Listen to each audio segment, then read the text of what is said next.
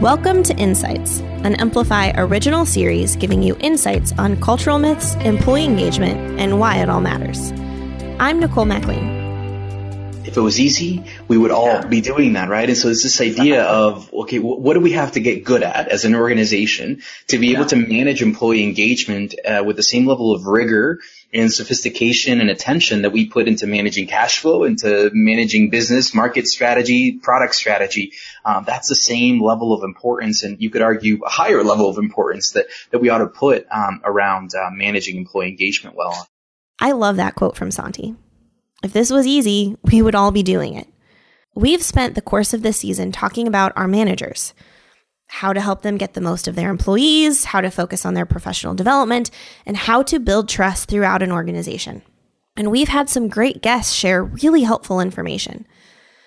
But it's one thing to know what to do, and another thing completely to actually figure out how to implement it. And that's why I wanted to bring back Jennifer Stauffer, former leadership consultant and dolphin trainer who currently leads the manager coaching arm at Amplify. I wanted to talk with her about what we do next after we've identified the areas of opportunity around employee engagement.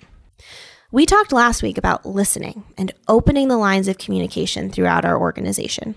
Once we do that, then what?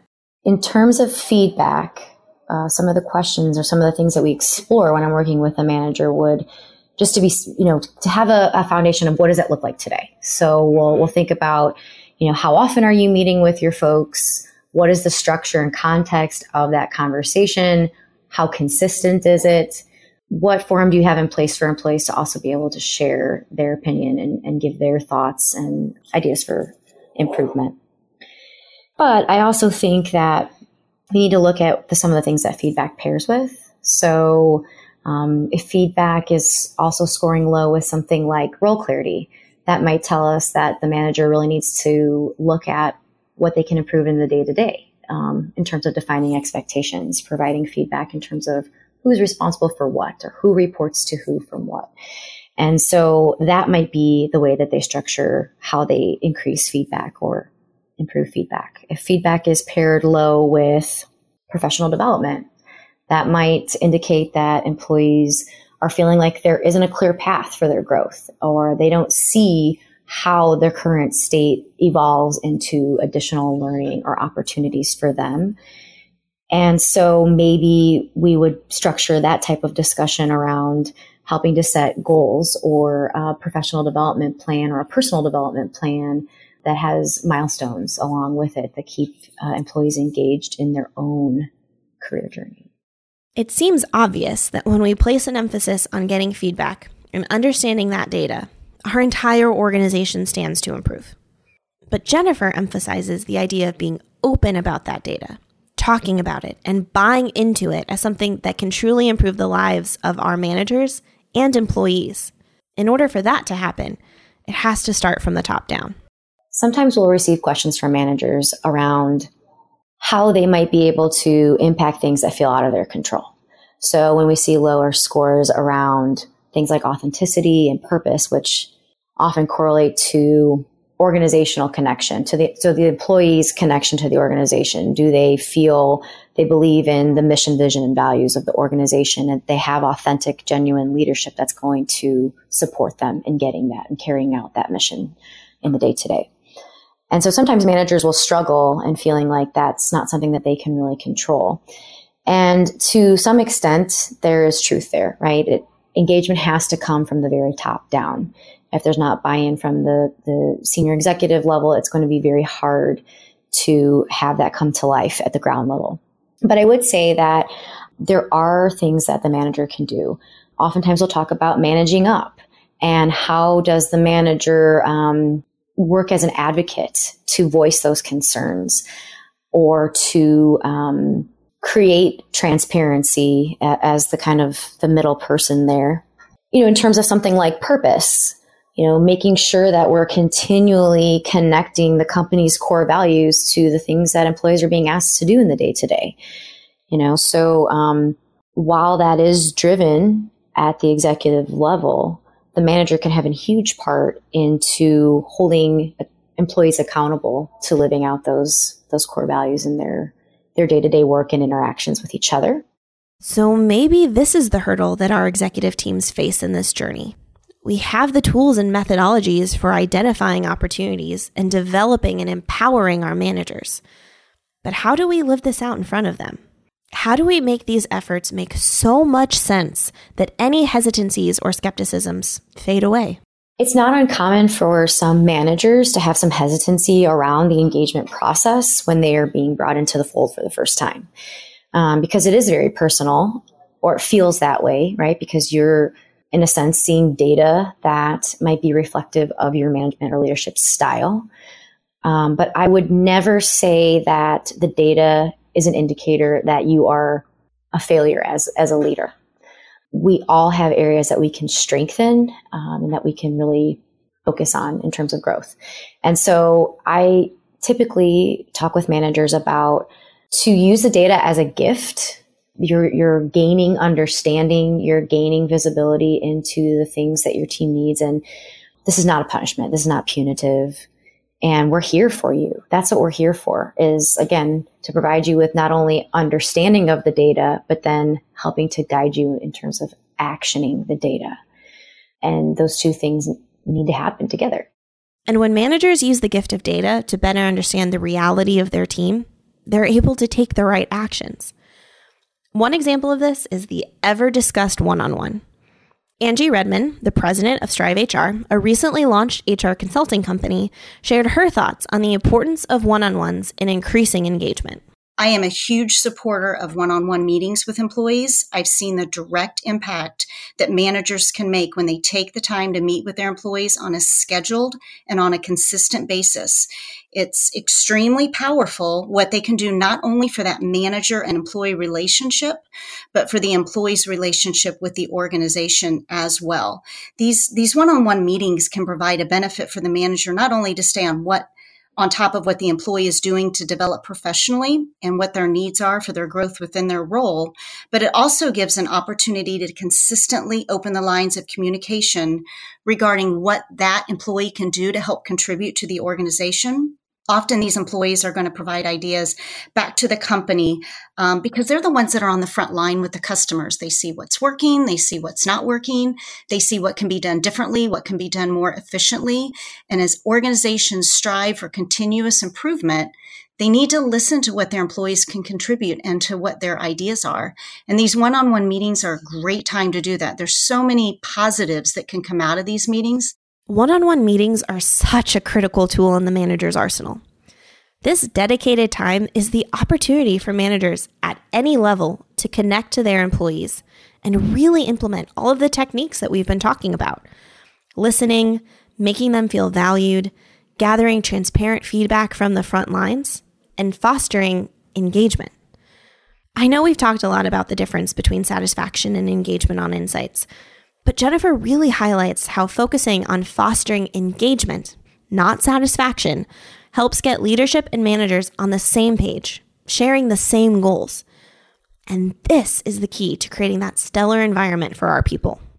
So one other mistake that I think both executives and managers sometimes struggle with would be to assume that engagement and satisfaction are the same thing. And that can be a new concept that some managers struggle with in terms of why they need to be involved. It's not enough anymore to just be able to punch in and get a hard work day done. It's not just about job security anymore. It's about career fulfillment. And these are things that millennials find important, Gen Zers find important, and we need to adjust our leadership strategies. So now we have clarity and we have alignment. We're set up for success. But again, if this was easy, so what is it that we're missing? What do we need to watch out for? Jennifer shares that one of the most common mistakes relates to the unexpected results of transparency when we open ourselves up to feedback.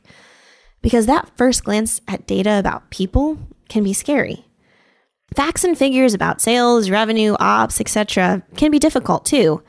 But oftentimes those can be rationalized by external forces.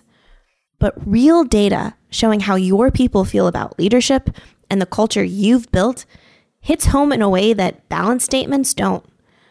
And in many cases, the knee-jerk reaction from leadership is to withhold that information because they fear how it might be received. The leadership teams that can get past this initial fear set the foundation for the rest of what we've discussed to take hold. One of the most common mistakes that executives can make when it comes to middle managers would be to feel like they need to withhold the information from their middle managers. Sometimes this might come in the form of feeling like, we want to deep dive around this and really dissect it and have a full-fledged plan before we put it into our manager's hands. Sometimes that's because there might be sensitive information and it's seen as, let's be more protective about this. But really, managers, we need to kind of pull the blindfolds off. We need to rip the Band-Aid off and essentially give them visibility into the things that their teams are experiencing every day, because they're the ones that are going to be on the ground level actually taking action to improve or change those issues. So I think including managers right off the bat to help them understand that engagement is going to be part of our strategic vision, and it's something that is not just a nice to have, it's a need to have. The workforce is just different today. In the past, it might have been okay to just think about, making sure your people arrive and that they arrive on time and they're in seats doing work. That's not the tool belt that managers need today. They need to be able to give constructive feedback. They need to be able to develop paths. They need to be able to, develop growth paths for their folks so that they feel like there are opportunities to learn and advance and, to feel fulfilled and have passion, because that's what the workforce is looking for today. It's a candidate's market out there right now, meaning that there's a war on talent. It's more and more important to retain your A players. And if managers don't have visibility into what those things are, it's really hard to make meaningful action. It can be hard for anyone to stand face-to-face with areas of improvement. Oftentimes, it's just easier to turn away, or in this case, protect our manager's morale. But as Angie puts it, being a leader means that you have to make a conscious decision. In addition to it being easy, it's an actual decision that the leaders and the managers need to make. Do they choose each day to be an example setter within their organization and even within their community? And if this behavior is ingrained in their values and into their belief systems, then they will display it within their actions and within their behaviors. And if we're taking the time to listen to our employees' ideas and to their recommendations and including them on projects and on planning, they're going to be more committed to the organization and more engaged in what they do every day. They're going to be more committed to the organization and more engaged in what they do. That's what we're all looking for. Giving our people and managers the space to take our companies to the next level. Well, part of that is providing the right resources to do so. That means data. To Santi, we have to give them the data and give it to them in a timely fashion.